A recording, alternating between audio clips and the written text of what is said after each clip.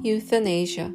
This act of painfully putting to death persons suffering from painful and incurable disease or incapacitating physical disorder, or allowing them to die by withholding treatment or withdrawing artificial life support measures, according to the Britannica Dictionary, is also called mercy killing in some countries.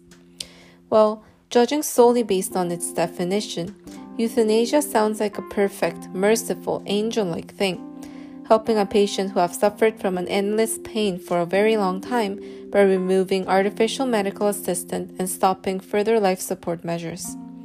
So today, we would like to invite you to Jin's stream of thoughts regarding the topic of euthanasia. 1. I am an enthusiastic advocate of euthanasia.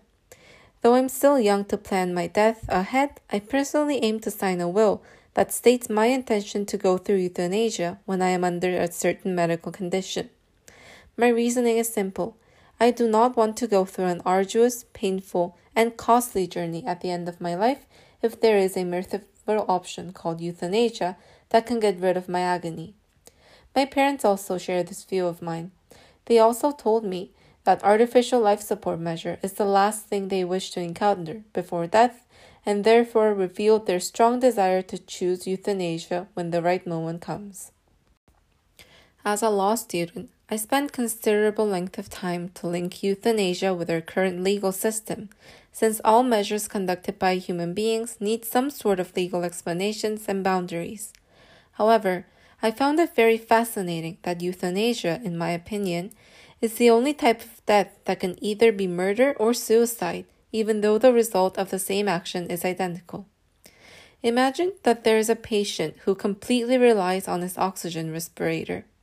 If he voluntarily removes the respirator with his own hand, the death will be considered suicide. On the other hand, if a doctor or a nurse or any other person removes it, then it'll be murder. Lastly, 3. But this gets very tricky when we begin to think about the following scenario.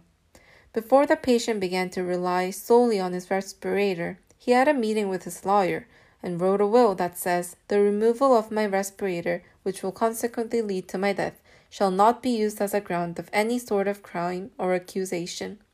I voluntarily and sincerely desire to choose the option of euthanasia when I have no other option than to rely on the respirator in order to survive. I would like to die with dignity, not with multiple machines attached on my body." And he notarized the document. He signed the document with his own hand, recorded the entire conversation with his camera, and sent that recording to everyone that knows him.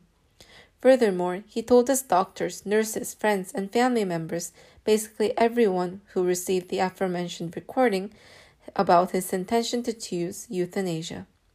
So in this scenario, can the act of suicide/murder of this poor man be legitimized since he truly wanted to die? Is it still a crime or a wrongful behavior, or is it rather a mercy? Can one's right to die with dignity beat the accusers and their claims against euthanasias?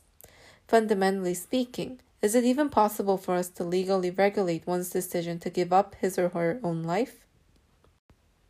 The word euthanasia came from a Greek word meaning good death. With this in mind, we would like to suggest you to spend some portion of your time this week to think about this fascinating topic. We will be more than delighted to hear your valuable thoughts on this topic.